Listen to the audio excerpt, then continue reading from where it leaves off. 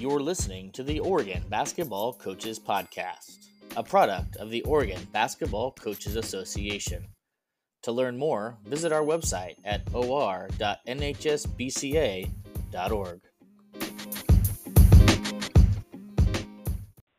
Welcome to the Oregon Basketball Coaches Podcast.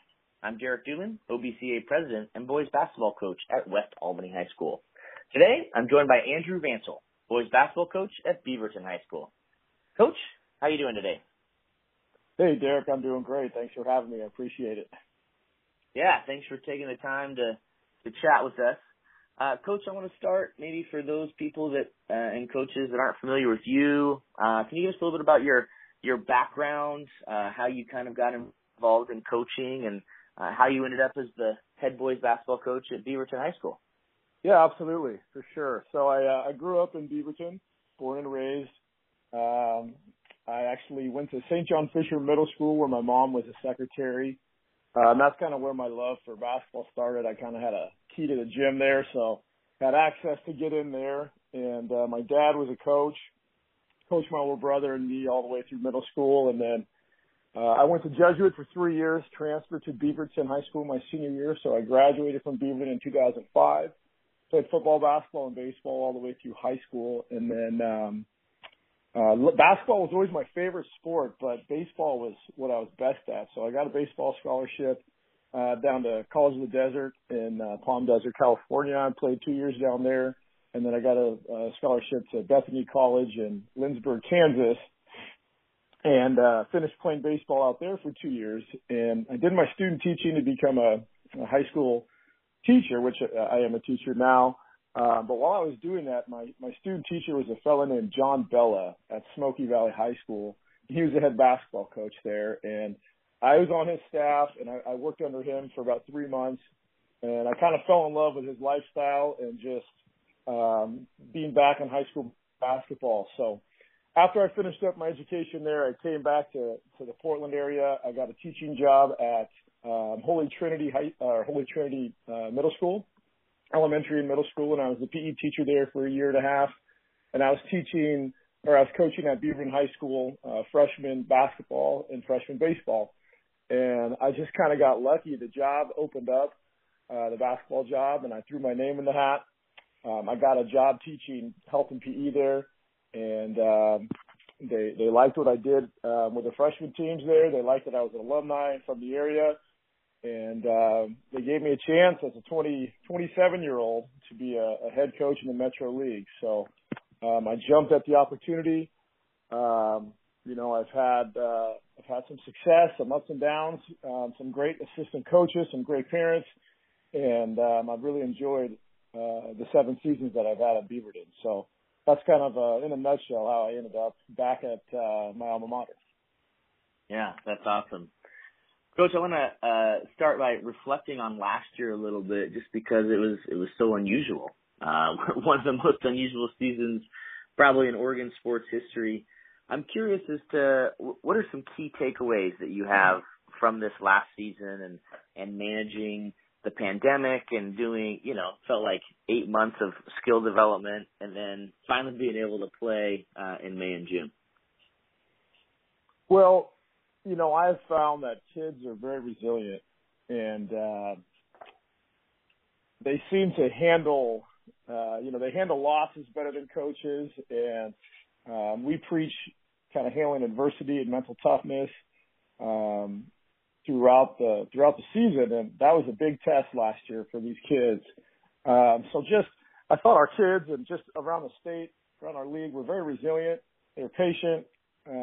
Whatever setbacks were thrown at them, I thought the coaches and kids handled it well. So I was proud of the fact the OSAA, put on a final tournament. They allowed the kids to play, and I thought just to take away was just a resilient group of kids, and just a great staff behind me that were able to help from my youth coaches down to, all the way up to the high school coaches. Yeah. Yeah, as coaches, we had to do a lot of kind of adapting and modifying to things we would do in a typical season. I'm curious, what were maybe some of the things that specifically that you did to adapt or modify from a typical season, and there anything maybe that you would move forward and continue to do? Well, we did a lot of Zoom basketball class early on when we weren't allowed to meet, and I had my youth kids and my high school kids all on that together, and that was a good experience just to share kind of basketball knowledge and kind of basketball homework with these kids, which was interesting, and I got better with the online aspect of it. And then, playing 3 games in a week was a factor. So just thinking about reps in practice, legs, your rotations, how hard are you going to go in a drill, or how long are you going to go compared to maybe a regular winter season when you're playing just a Tuesday, Friday. That was definitely an adjustment last year. But honestly, I just can't wait to get back to normal. And I know we have to follow, all of the laws and things we need to do to keep the kids safe. But it was definitely an adjustment. It felt like there was always something you had to do with either scouting or coaching or kids in the classroom or whatever the case may be. But it was definitely a challenge. Yeah, absolutely. I want to talk to, like you mentioned in your kind of bio at the beginning, you get the opportunity to come back and coach where you played your senior year. I'm curious, what has that experience been like, and what does that mean to you? It's a lot of fun. Early on, my first few years, I felt a lot of pressure. You had some great coaches there in the past. Obviously, Nick Robertson being there would cast a big shadow, and then the coaches that came behind him. But for me, growing up, my dad used to take me to either a Beaverton Jesuit or Wilson game every Tuesday or Friday when they were playing. So I got to see a lot of the great coaches in the PIL and the Metro League. I've been watching Metro League basketball my whole life. I talk Metro League basketball with my friends still, a lot of Beaverton guys that graduated around my age. So I take a lot of pride in Beaverton basketball. I tell our kids they have a responsibility to represent not only themselves, but the program, coaches, the administration, their classmates, 24/7, and that's a responsibility I think a lot of our kids and parents take seriously. And I wouldn't want to be coaching anywhere else. I got lucky. I kind of got my dream job when I was 27. And I love being at Beaverton. It's a diverse school. I get a lot of different backgrounds. I get a lot of kids that have access to all sorts of camps and resources, and kids that don't, but you still get a lot of talent from the neighborhood. So the battle for me is keeping my youth kids at Beaverton and not going to Jesuit or another one of the private schools where they may have that option. So that's been one of our challenges at Beaverton. But I love Beaverton High School, and I love the support I have from the alumni and ex-players and community members I've been able to build relationships with. Yeah, what are some, I'm just curious, like you play, what are some traditions maybe that you've carried on, or even some new traditions that you've started within the Beaverton basketball program? Yeah, good question. So I would just say maintaining relationships with the youth. I know a great tradition that I always liked as a player is we send our high school kids, our varsity players, to sit on the bench at least one weekend a year. We like to do it a couple weekends of our youth kids tournaments. And you send a couple of varsity kids to sit on the bench of a 6th grade game, 7th grade game, and you send them to every single youth game. And throughout the tournament, we've gotten great feedback with that. We have we do a game called Semicircle the night before each varsity game, where it's a little shooting contest, which has been going on at Beaverton since I think the early 80s, late 70s. So that's kind of a cool tradition. Team dinners is something we found has been great. And the parents take pride in doing that, and they're jumping at the bit to do that at each team or each parent meeting at the start of each year. But just trying to bridge a gap between the youth the high school and the alumni, keeping open communication, making it fun for our youth kids, keeping kids in the program, and then just teaching mental toughness, teaching kids to compete, teaching kids to play for their neighborhood, taking pride in Beaverton basketball. And then my favorite part of being a high school coach, and especially at Beaverton, is having those alumni kids that come back, see you in the locker room, that want to be a part of it, that are texting you and want to know how you're doing, how the season's going to go. And I've had a lot of that the last few years, so it's an enjoyable gig.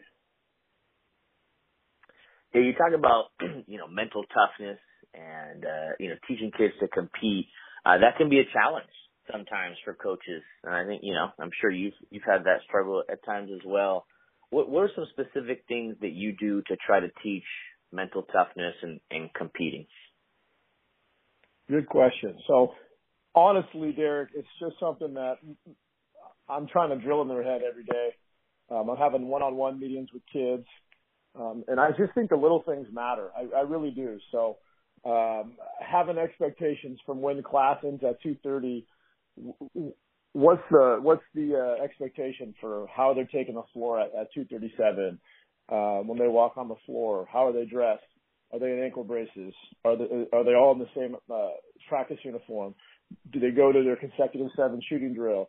What are the expectations after practice? Are they getting their vitamin C? Are you having a team meeting? Are you doing scouting report? What's the expectation on film? So I tell the kids, they have to give something up when they play for Beaverton basketball. And a lot of times we talk about, you're going to have to give up going to parties, and you're going to have to give up having sleepovers and going to your friends' houses on the weekends during the season. And you're going to have to give up some of those things what your friends get to do if you want to be a next level varsity 6A Metro League player. And my biggest thing is I'm trying to create an atmosphere where if a kid wants to play in college, they're going to get an experience that's going to prepare them for that. And, with me in the program, we talk a lot about legacy, and this is not about, the coaching staff or what we're doing. This is about your legacy that you're going to leave behind. And I think the kids have really bought into that. And each season, I get a varsity photo framed, blown up, and I hang it in my office. And the kids, as they go to the locker room, they like to come in and look at all the past players that have played at Beaverton. And, I have a little thing that says their record, and they sign it. And those kids, well, they want to leave a good legacy with their photos. So just staying in touch with alumni, having them come back, all those things to me build mental toughness. And having good work habits and practice habits. How hard are you going to work? How are you going to practice? And I just tell the kids, if you have poor practices, you're going to have poor performances. So we don't believe in gamers. You got to earn your minutes and earn your time at practice. And by creating a very competitive practice, that to me creates mental toughness, and putting kids in pressure situations in practice builds mental toughness. And I tell the kids all the time, I'll never forget, I had a chance to go see Peyton Pritchard practice one time. And it was the most competitive high school practice I've ever seen. It was a dogfight, every drill, every rep. So I try to create an atmosphere where kids can compete and really get after each other, but feel like at the end of the day, when we go play somebody, it's going to be very tough for them to score and to do what they want to do against us. You talked about, those individual meetings, kind of check-ins. How often do you do those, and maybe what is that conversation focused on? Each season is different. It's not like, hey, I'm checking in with every kid every Tuesday at this is your set schedule. I have, not to name names, but I have kids coming back this season that I text just about every day, where when we're in school, they'll come into my office every day and we'll have a little chat. Hey, how you doing? How's mom? What's going on? You got the food you need? You got the clothes on your back? Whatever it is that they might need. Some kids I'm meeting every day. Some kids, for example, like a Finn Barkiness, who's a 4.3 student who is in the weight room 2-3 times a day, who was a great senior for me last year, did everything right. I might meet with him once a month because I just know he's an extension of the coaching staff. So, I think as a coach, you have to put you only have so much energy and where you can direct that each day. And you got to know the kids that maybe need to get nurtured a little bit more. And, but to be honest with you, I like to meet with my kids, quite often. So as a teacher in the building, it's pretty easy for me, and I can just grab kids during class, and I'm a PE teacher. So, there's time during gym where you might be able to grab a kid in weights, or up in yoga class and have a chat, or during lunch or prep or whatever the case is. Yeah. What do you hope, a kid comes in as a freshman, Beaverton basketball player, he's going to be in your program for 4 years. What is it, what are kind of maybe the standards or the pillars of your program that you want him to leave as he graduates and moves on to the next level? And how do you make sure that you maintain and that he meets those standards? Yeah, well, first off, we just believe in high character. High character kids win. And our first goal as a staff is trying to develop the kid's character. And I think you talk to any good coach, that's what their main goal is. They want the kid to be a better person after being around you for that amount of time and being such an influential person. So I try to make sure the kids are developing their character. A big thing for me is, hey, mental toughness. Bad things are going to happen in life. We're all going to have setbacks. There's going to be people that, are better than you at certain things at different parts of life. And you're going to have to be mentally tough and understand how to handle adversity. So that's something I'm preaching quite a bit in the program. But as far as a freshman coming in, we spend a lot of time on skill development, but I tell our freshmen, we want kids that love the game, not like the game. And, you hold the key to your development. So, it's not about how much time I'm necessarily going to spend with you one-on-one, even though I'm willing to do it. But, I'm going to open the gym. I'm going to give you the opportunity. Are you going to put the time in before school? Are you going to find time to make yourself better? Are you going to lift the weights? Are you going to do the little things that separate yourself from these other kids that are trying to take your time, trying to take your minutes? So, trying to develop kids' mindsets where they're mentally tough, they hold the key to their development, they want to work, they love the game, they want to be in the gym, and then just teaching kids little things matter. Your grades, making sure you're doing the little things right, respecting your teachers, having a good reputation, representing Beaverton basketball 24/7. And I just think it's really hard for kids that don't have high character to develop. And you look at the kids that have had a lot of success at Beaverton basketball the last 8 seasons, those kids have high character. And there's a reason for that they're having success is they can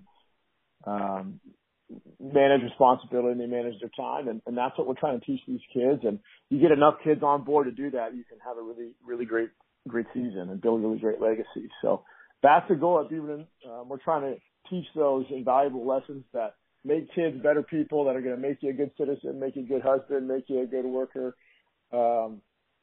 and do that while teaching good basketball and hopefully winning some games and having some fun. So that's the goal.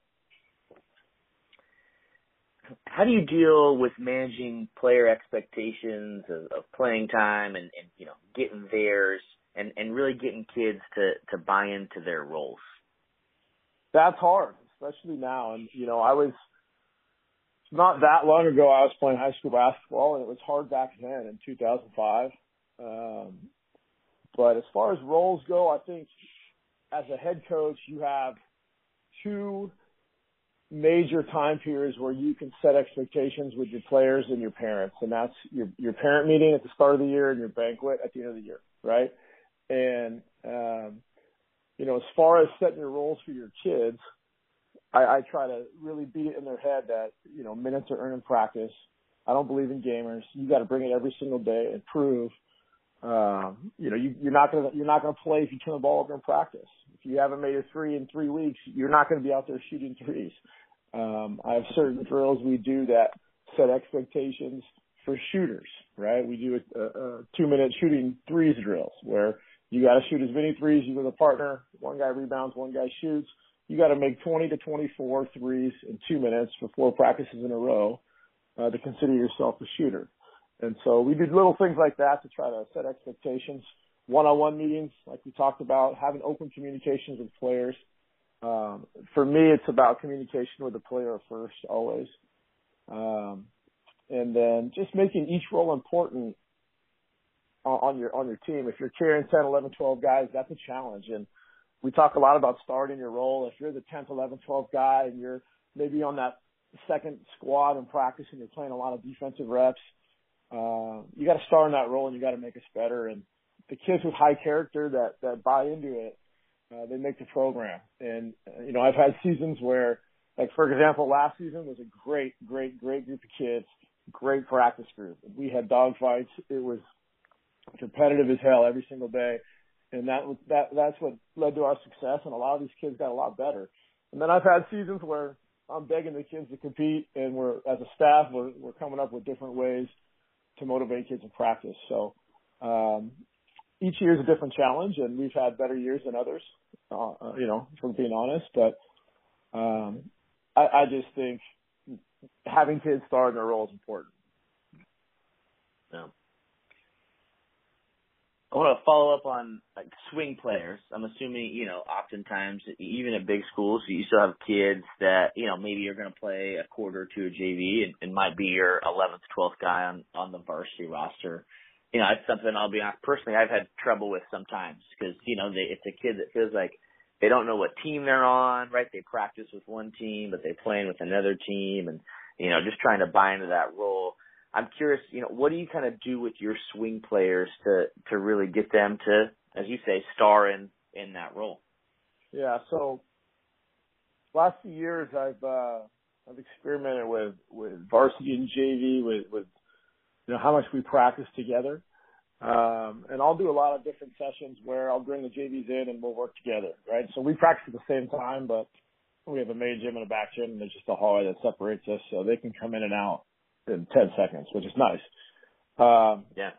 But as far as swingers go, I usually will, I'll bring those kids up in a varsity practice for the most part, and they'll be with me for the majority of varsity practice.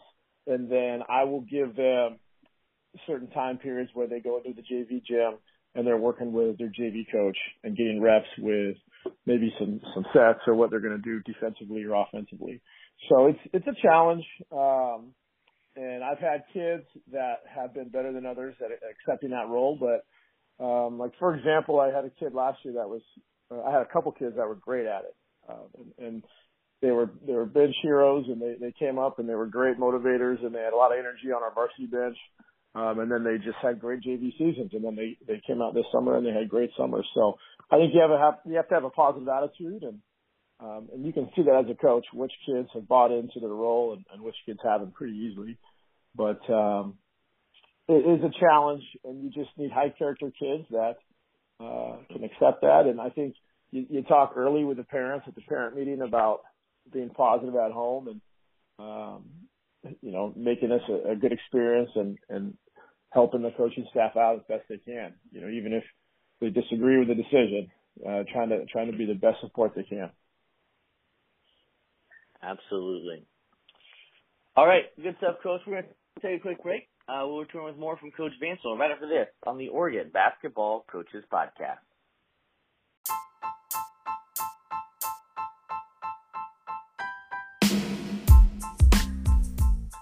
Coaches, as you prepare for the upcoming season, don't forget to renew your OBCA membership. Membership includes access to exclusive resources from high school coaches across the country, as well as access to Lucio Sports Technology, the same technology used by NBA franchises. Membership starts at just $15. Don't delay. Renew your OBCA membership today.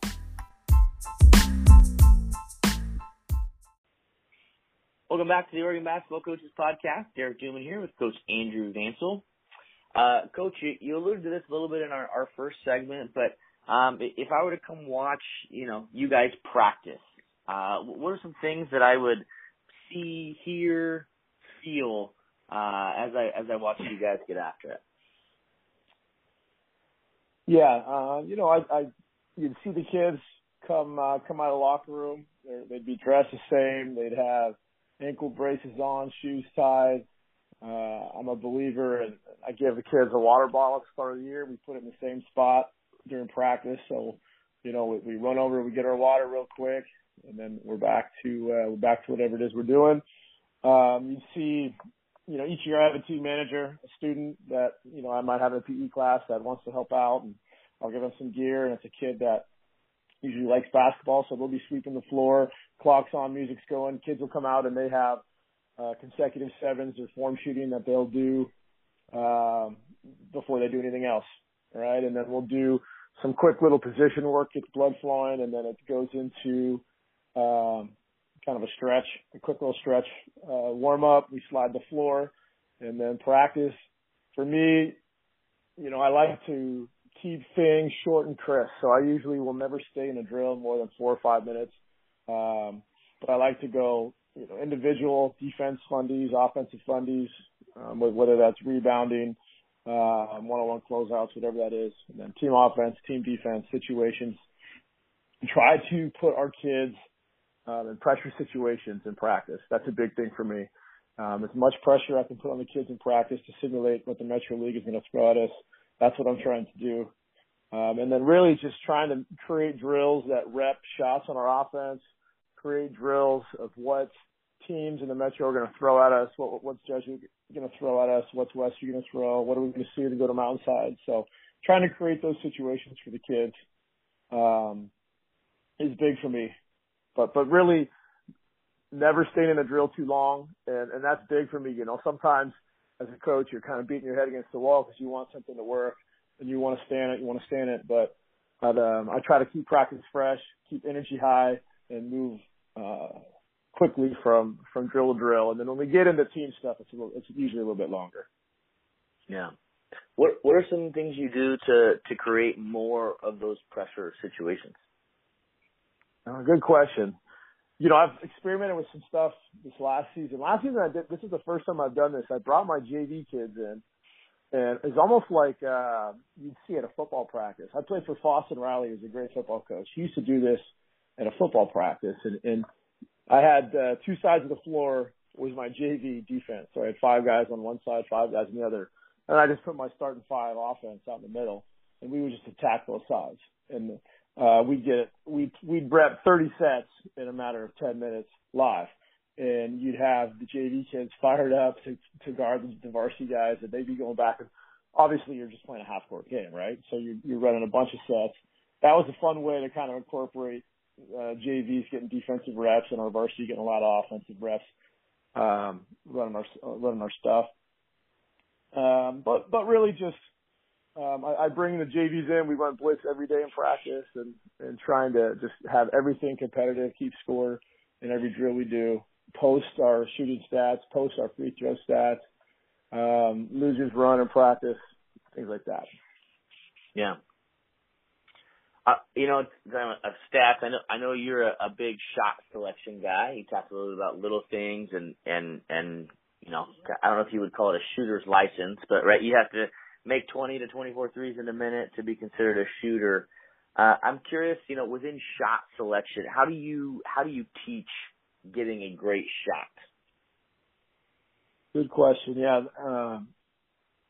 To me, offense is ball security and shot selection. And at the high school level, you might have one college player a season if you're lucky, right? And so we talk a lot about trading good shots for great shots. I'm a believer that inside-out basketball wins, whether that's a post-touch kick-out or a drive kick-out. I believe in inside-out basketball. And I just tell the kids, look, at halftime, my best player better have the most shots, and my second best player better have the second most shots. And if you can't buy into that and you don't understand that, you're not going to vibe playing for me. So it's pretty simple. High character kids get it, and kids that want to win will buy into it, and they will buy into their role. And you got to give kids the role, whether that's, hey, you're going to be the best screener, rebounder. You're going to be my defensive stopper. Like, for example, I had Finn Barkiness last year, and no offense to Finn, but was not a great shooter. But the kid was a defensive stopper, rebound great, did whatever we asked of him, and he was a second-team All-League kid, and we had a lot of success with him. So I would just say shot selection is knowing what we want, having purpose. That's a word I use a lot in our practice and games, is having purpose in everything we're running, knowing what we want to get, knowing who our best players, who are our shooters. We want the ball, we want to get the ball inside out, and having kids that understand that creates a pretty good culture, and so far it's been a winning culture for us, and that's what we work on. Yeah. And I want to go back to kind of your shooter drill, just, for, a lot of different coaches do different things. So if I'm a kid and I only make 18 threes, in those four, I don't quite hit that benchmark that you've set. If I'm in a game, your expectation of me then would be that I'm not going to shoot the ball unless I'm wide open, or I'm not going to shoot the ball at all, or what would that look like for me? So no, I don't have. It's not like set in stone type of a chart type of thing. But here's the deal, right? Every time we do the drill, and it's every day, there's not a day that goes by we don't do it or practice.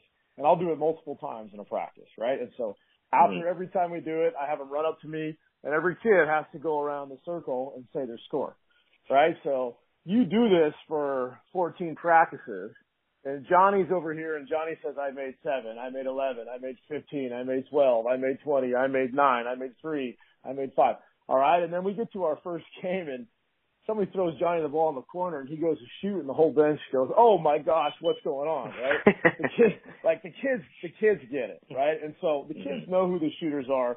Every day when you're reporting, hey, I made 24, 25, 26. I have a kid this year.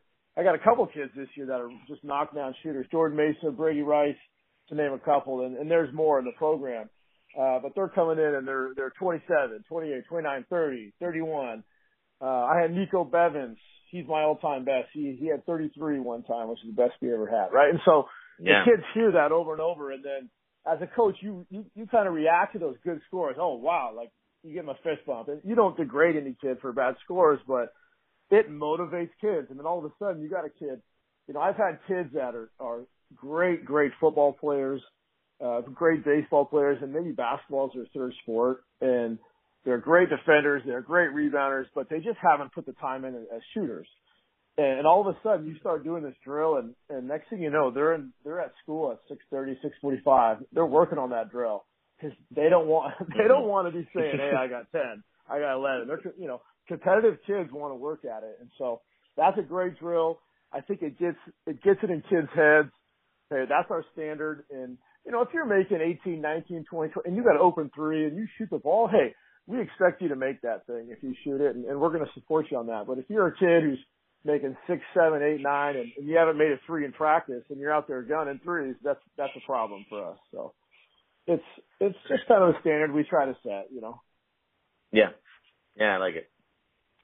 I want to talk about, Coach, you've alluded a little bit to youth program and some of the things you do. I think one of the toughest things we do as head high school coaches is we're in charge of 3 or 4 teams at our school, and then we're running our youth program as well. So what are some things that you do to kind of manage your time, to ensure success for every team in your program?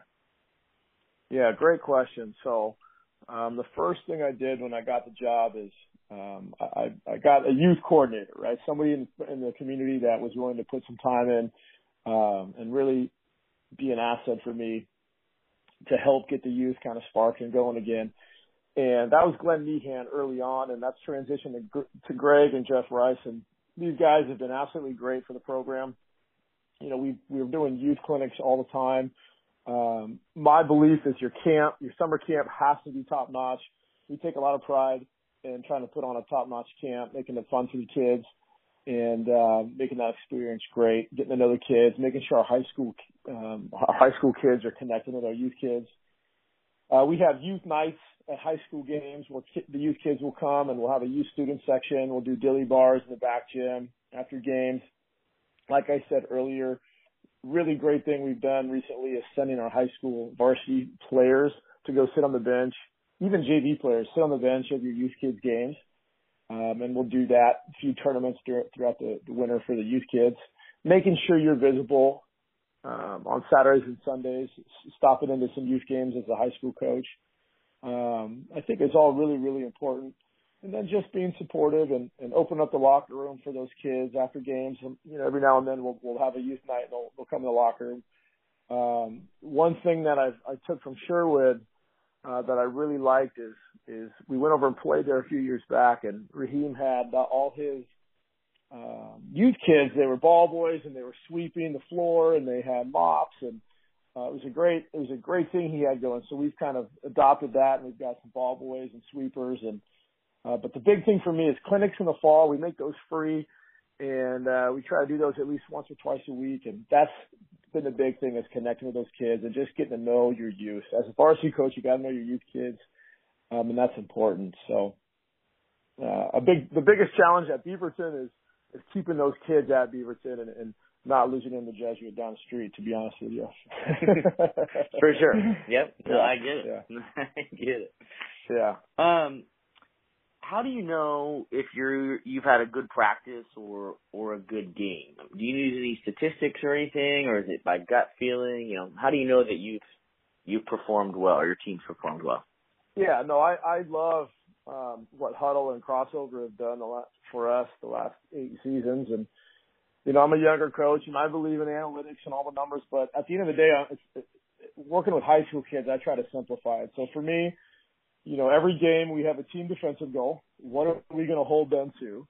And then I'll have individual defensive goals. And that's fun for me because, like, for example, a kid I've talked about or like Finn last season or Trayvon, I'll be talking about a kid from Jesuit or Westview 2 or 3 days before we play them. And I'll just get them kind of fired up, like, hey, this is your defensive goal, and he doesn't get more than 7 tomorrow night. And we'll have that on the whiteboard before the game, what our team D goals are, our individual goals for maybe 2 or 3 of their best players. We always have a turnover goal. Rick Ryer, who's an assistant for me, who's been coaching for 40 years, wonderful man. He did a breakdown one year. This was in, I believe, the early 80s of state tournament teams. What was the average assist totals for all the state tournament teams? And he had come to the conclusion that if you want to be in a state tournament, you got to get 10.5 turnovers or less. That's what you have to average. So that's been our goal since I've got to Beaverton. 10.5 is always a number we strive for. And then obviously for me, it's just winning the glass. Every game we want to win the glass. So those are the stats that I look at most. And then at halftime, I'm always looking at has my best player taken the most shots? Has my second best player taken the most shots? And then what is the three-pointers attempted for them individually and as a team? And then I try to always make one adjustment defensively to take something away that they're doing. And that's kind of my goal and our staff's goal at halftime. And then as a head coach, it's my belief you really have 2 main responsibilities. And then, the rest, you just kind of hope your players go out and play hard, compete, and they kind of pick things up at practice. But for me, I believe zero transition. I don't believe if you just can't let a team run down and just lay the ball in on you. And that starts with taking care of the basketball, taking good shots, not turn it over. And then, I don't believe you let a good post beat you. So I believe you have to know how to double the post, or how are you going to guard it? You're going to front it. You're going to three-quarter it. You're going to choke it. What's your strategy on the post? So I tell the kids we're never going to let a good post beat us. With how we're going to guard, and then the zero transition. That's your responsibility, and then we got to rebound. So that's really how I look at a basketball game, and it's worked so far. Yeah. For sure. Yeah. With your kind of, total points goal, for example, will that change based on who you're playing, or is it, hey, going into this season, guys, each game we're going to hold them under 55? No, it'll change. So okay. The fun part about that is, like, in Metro we'll play the first time around and then second time around. So the second time we play a team, our goal is always 1 point lower than the first time we played them. So that's an easy way to do it during the league. But, early on, I'll look at, if we're going to play like Oswego, I'll look at there's 6 or 7 games they've played. What are they scoring? Are they around 55? Are they around 60, 70? What's their average? And, we're going to try to hold them, a good amount underneath their average. And you have to make defense fun, and you have to sell defense to kids. And it's my belief that kids will buy in, and they still like discipline, and it's not in a bad way, but they want to take pride in their program and defense and shot selection. And I just see, I watch a lot of high school film and a lot of high school basketball, and my biggest knock is just watching your 7th, 8th, 9th, 10th, 11th guy off the bench go in there and jack bad shot after bad shot, and it just drives me nuts. So that's something that, I really take pride in, and the kids at Beaverton, I think, do a good job with. Yeah. How much time do you spend on skill development, and what does that look like over the course of the entire school year, and what does that look like maybe in season? Yeah, I mean, in the fall, that's all I spend time on. That's all we do. And then during the season, if I have an hour and 40-minute practice, I want to spend at least 20 to 30 minutes, 25 minutes on shooting at least. And I'd say the first 15, 20 minutes is on skill development, and then we'll get into some team stuff. But, skill development, that's a lot of the kids' responsibility too. Is the gym, we open it up at 6:45 every morning, and kids can come in and get work. I have the shooting guns out every single day. And, I had a college coach once say, when we practice as a team, that's our time to get better as a team. And then all the individual time you have is your time to get better with your skill development and individual time. So we put a lot of emphasis on making sure the kids have access to get better in the gym. I have a great staff that, a couple teachers that work at the school that can get kids in the gym as well. So that's a great thing about Beaverton. Kids get a lot of reps, 2 shooting guns, a couple teachers on staff. So it's been a great experience to have the assistants that I have. And you had mentioned, I think earlier, that you still do like position-based skill development at times. So do you split kids into position groups, and do they work on certain things, or is it more absolutely. Okay, because I know a lot of coaches are going to more of like a positionless style, right? So you're teaching your young kids how to post up and et cetera, et cetera. So yeah, so each year is different, obviously, right? And so this season we're going to be more positionless because we don't necessarily have a true big, but I still play 1-4 high, and we play 4 out, 1 in. But the thing about it is our posts get to play they're in a lot of guard action. So I am a believer of breaking kids down. I have point guards, I have wings, I have posts. And multiple kids do both. I had a kid this summer who played point guard as a freshman and sophomore. He was playing the post for us, but we were playing 5 out and doing some different motion stuff. So yeah, it really depends on your personnel, in my opinion. And I've changed every season. I've done a little bit differently, and this upcoming season is going to be no different. So we'll be a little bit more positionless. But to answer your question, we'll still break down and work post ups, and we'll work, wing shots that they'll get in their offense, and we'll work point guard entries and the shots that they'll get in their offense. And I think that's important, is breaking down the shots your kids are going to get in the offense that you run. Mm-hmm. Yeah. All right, we're going to take another break. When we return, Coach Vancil will try to beat the shot clock here on the Oregon Basketball Coaches Podcast.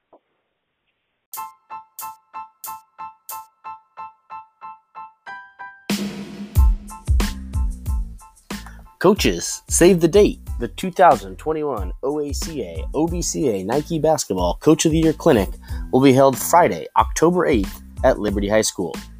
Also, plan to join us for the second annual OBCA Golf Tournament Saturday, October 9th at the OGA Golf Course in Woodburn. You can find more information at or.nhsbca.org.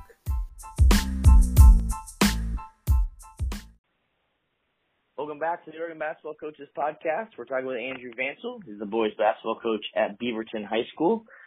Coach, for my next set of questions, I'm going to put you up against the shot clock. I'm going to put 35 seconds on a timer and ask you some rapid-fire questions that should have 1 to 2 word answers. And we're going to see how many questions we can get through in that 35 seconds. And then anything you want to elaborate on or go more in depth on, we'll do that after the timer's up. Sound good? All right. Yeah, sounds great. Let's do it. All righty. 35 seconds on the clock, and we are starting now. Do you think Oregon high school basketball should have a shot clock? Yes. Should it be implemented at the sub-varsity level? No. If you're up 3 points with less than 10 seconds, do you foul? Depends on the situation, but mostly for me is no. What's your favorite way to guard on balls? Trap it. Do you think the 3-point line should be moved back in high school? No. What's your favorite sports movie? Oh. Sandlot. What's one word officials would use to describe you?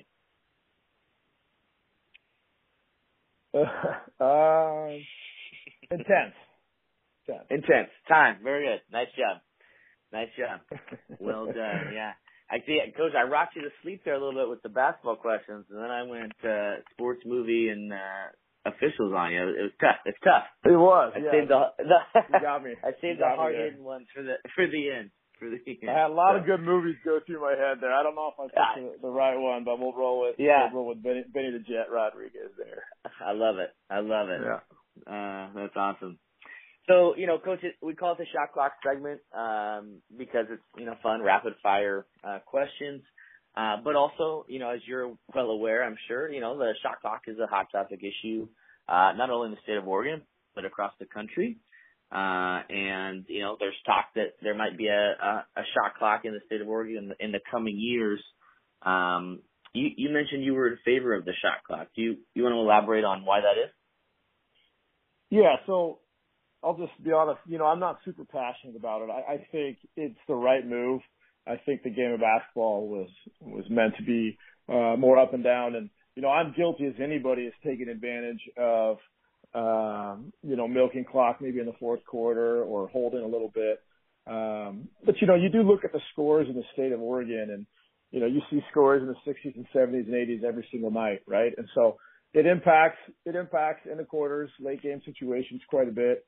And teams start fouling early, but if the resources are there, the money's there, and you have somebody willing to run it, I don't see why you wouldn't. It prepares the kids for the next level better.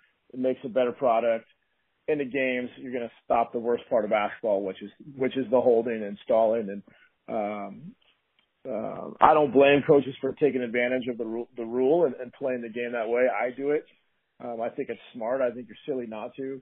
But at the end of the day, I think implementing the shot clock would produce a better product in the state, and I just think it's time. Yeah. Yeah. I want to follow up with up 3 less than 10 seconds. I think I've heard a lot of coaches they answer, well, it depends on the situation. So I'm curious, in what situations would you foul, and in which cases would you not? So if I have a timeout and I have my team and I can talk to them and I can clearly state the situation and what I want to do, because you're dealing with 15, 16, and 17-year-olds now, right? So, like, if they're at a free throw and you're trying to tell everybody, hey, we're going to foul, and what's the situation, and the kid goes and jacks a half-court shot and your kid grabs him and he gets 3 free throws, right? I mean, to me, that's the worst-case scenario. So, if I want to make sure I have my kids in the timeout situation, I have smart kids on the floor. We know exactly what we're doing. We're in the right defense.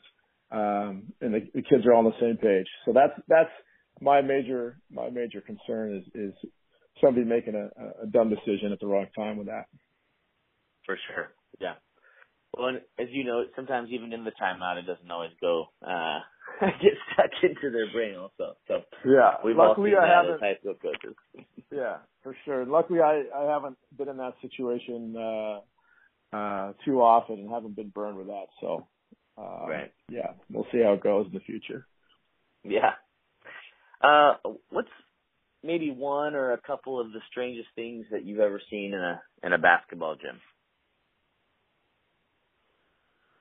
Strangest thing I've ever seen in a basketball gym.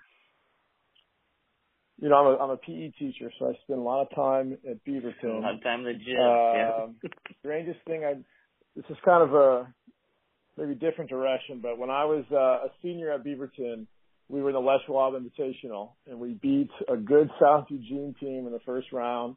And we got matched up with this program called Oak Hill Academy. I'm not sure if you've heard of them. And I had to guard this guy named Kevin Durant. And when I had to look at that guy and try to stay in front of him, that was probably the strangest thing I've ever seen in a court, because it was just not a human. It was very difficult to do anything. So that's my answer. Kevin Durant. Yeah. Just a wonderful player, and I was lucky enough to be in the same court as him. Yeah, no doubt. I probably were yelling help quite a bit that game, I would assume. Well, you know, here's kind of a funny story. I was a young coach who had a good team my second year, and we got invited to go play in the Les Schwab. And so we get dropped off in the back hallway, and we're walking in at Liberty High School, and the guys who put on the tournament, they post pictures of just great players that have played in the Les Schwab down that hallway, right? And you can look at all the Kevin Loves and all the great players that have come through that tournament. It's really quite cool what they do. And true story, I'm walking down the hall with 3 or 4 of my kids, and I look over, and there's a photo of Kevin Durant going up, getting ready to dunk, and I'm looking up with my hands around his chest, getting ready to get dunked on. So the kids kind of laughed at me at that, and hey, there's old coach getting hammered on by Durant. But at this point in life, I don't take any ill will with that. It's kind of a thing of pride in at this point. So yeah, absolutely. I mean, if you're gonna get dunked on, it might as well be by Kevin Durant, right? Yeah, he's pretty good. Yeah, he's pretty good. Not bad. How do you go about selecting your team captains? Honestly, I just talk to my staff, and I usually choose two to 3 kids. I'm not a big guy who's has to be seniors or has certain expectations necessarily or tests they have to complete. It's who the kids respect the most, who is going to buy in to what you're trying to sell and lead the best, and who's going to be a great voice when the coaches aren't around the locker room. So I've been lucky enough to have 2 or 3 kids each year that have done a fairly good job.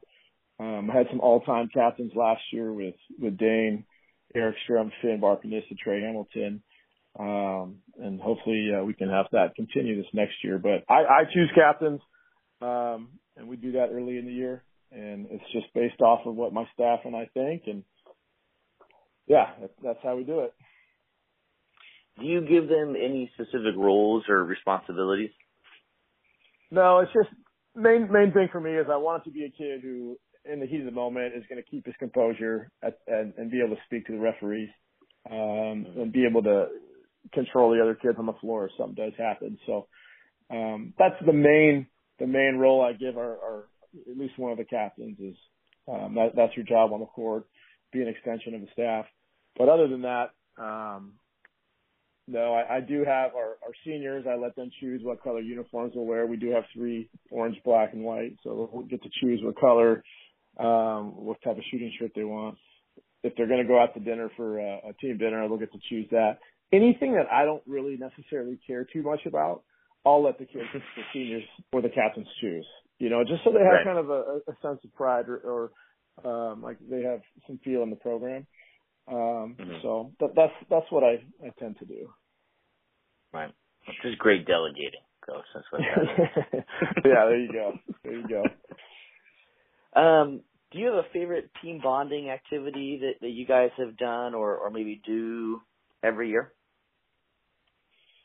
Yeah, there's, like I said earlier, I just think the little things add up and they matter. But if I'm going to say one favorite thing is every summer I like to go on an overnight team camp, and we've gone to Oregon, we've gone to Washington. I want to go to Gonzaga here in the next few seasons.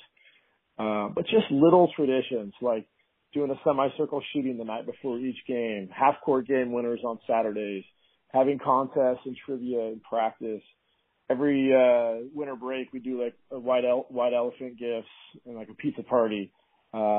We do, I bring in alumni to speak to the kids every season and try to bring in some cool guests to get the kids excited and motivated. We do team dinners each week during the Metro season. And then after Saturday morning practices, the varsity kids, will usually go to breakfast, or maybe one of the kids will host breakfast. So just little things like that to try to build team chemistry, team camaraderie. But for me, it's trying to put kids in as many competitive pressure situations in practice where they're working together to win. They're working together to try to complete a task. And through that, I think you kind of bond and build camaraderie. And then winning helps. Yes. It always does. Does. That always seems to help. Yeah. Do you have a favorite drill that you guys do? Yeah, I would say for me, I love shell drill. We do shell every single day, and I make the kids celebrate like we just won a state championship. When I say, hey, we're going to go to shell, they all chest bump and they run around for 10 seconds. Trying to make defense exciting and important. And we do different variations of shell, but my personal favorite drill is I call it 3-on-3 screen, and it's just 3-on-3. You start with wing denial, and the kids have one dribble to score, and you're just really working on passing and screening away and being able to read screens and back cutting off the screen and snapping back to the ball and ripping through with one dribble and trying to get good shots. And then really defensively, you're just working on denying and getting up, and how hard can you pressure somebody knowing that they have one dribble. And then you can work on, are you going to be in footsteps, trailing and chasing the screen? You can open up and shoot a gap. And so really it's a screening drill. It's an offensive screening drill. We talk about, quick to set, early to receive, something like that. So, we're just really trying to get the kids screening and being able to play off the ball. I like it. Well, Coach, I think that's all the questions I have for you today. Thank you so much for sharing the game with us. I really appreciate it. Hey, before I go, I just want to say thank you for having me. It's an honor to be on here. I enjoy listening to this podcast, and I think it's really cool that you and other media outlets have covered Oregon high school basketball so well the last few years. So keep up the good work, and appreciate you allowing a young coach to come on here and chat with you. If you have any follow-up questions or want to get a hold of Coach Vancil, you can find his contact information in the episode description. We hope you'll join us next time here on the Oregon Basketball Coaches Podcast. Until then, coach 'em up.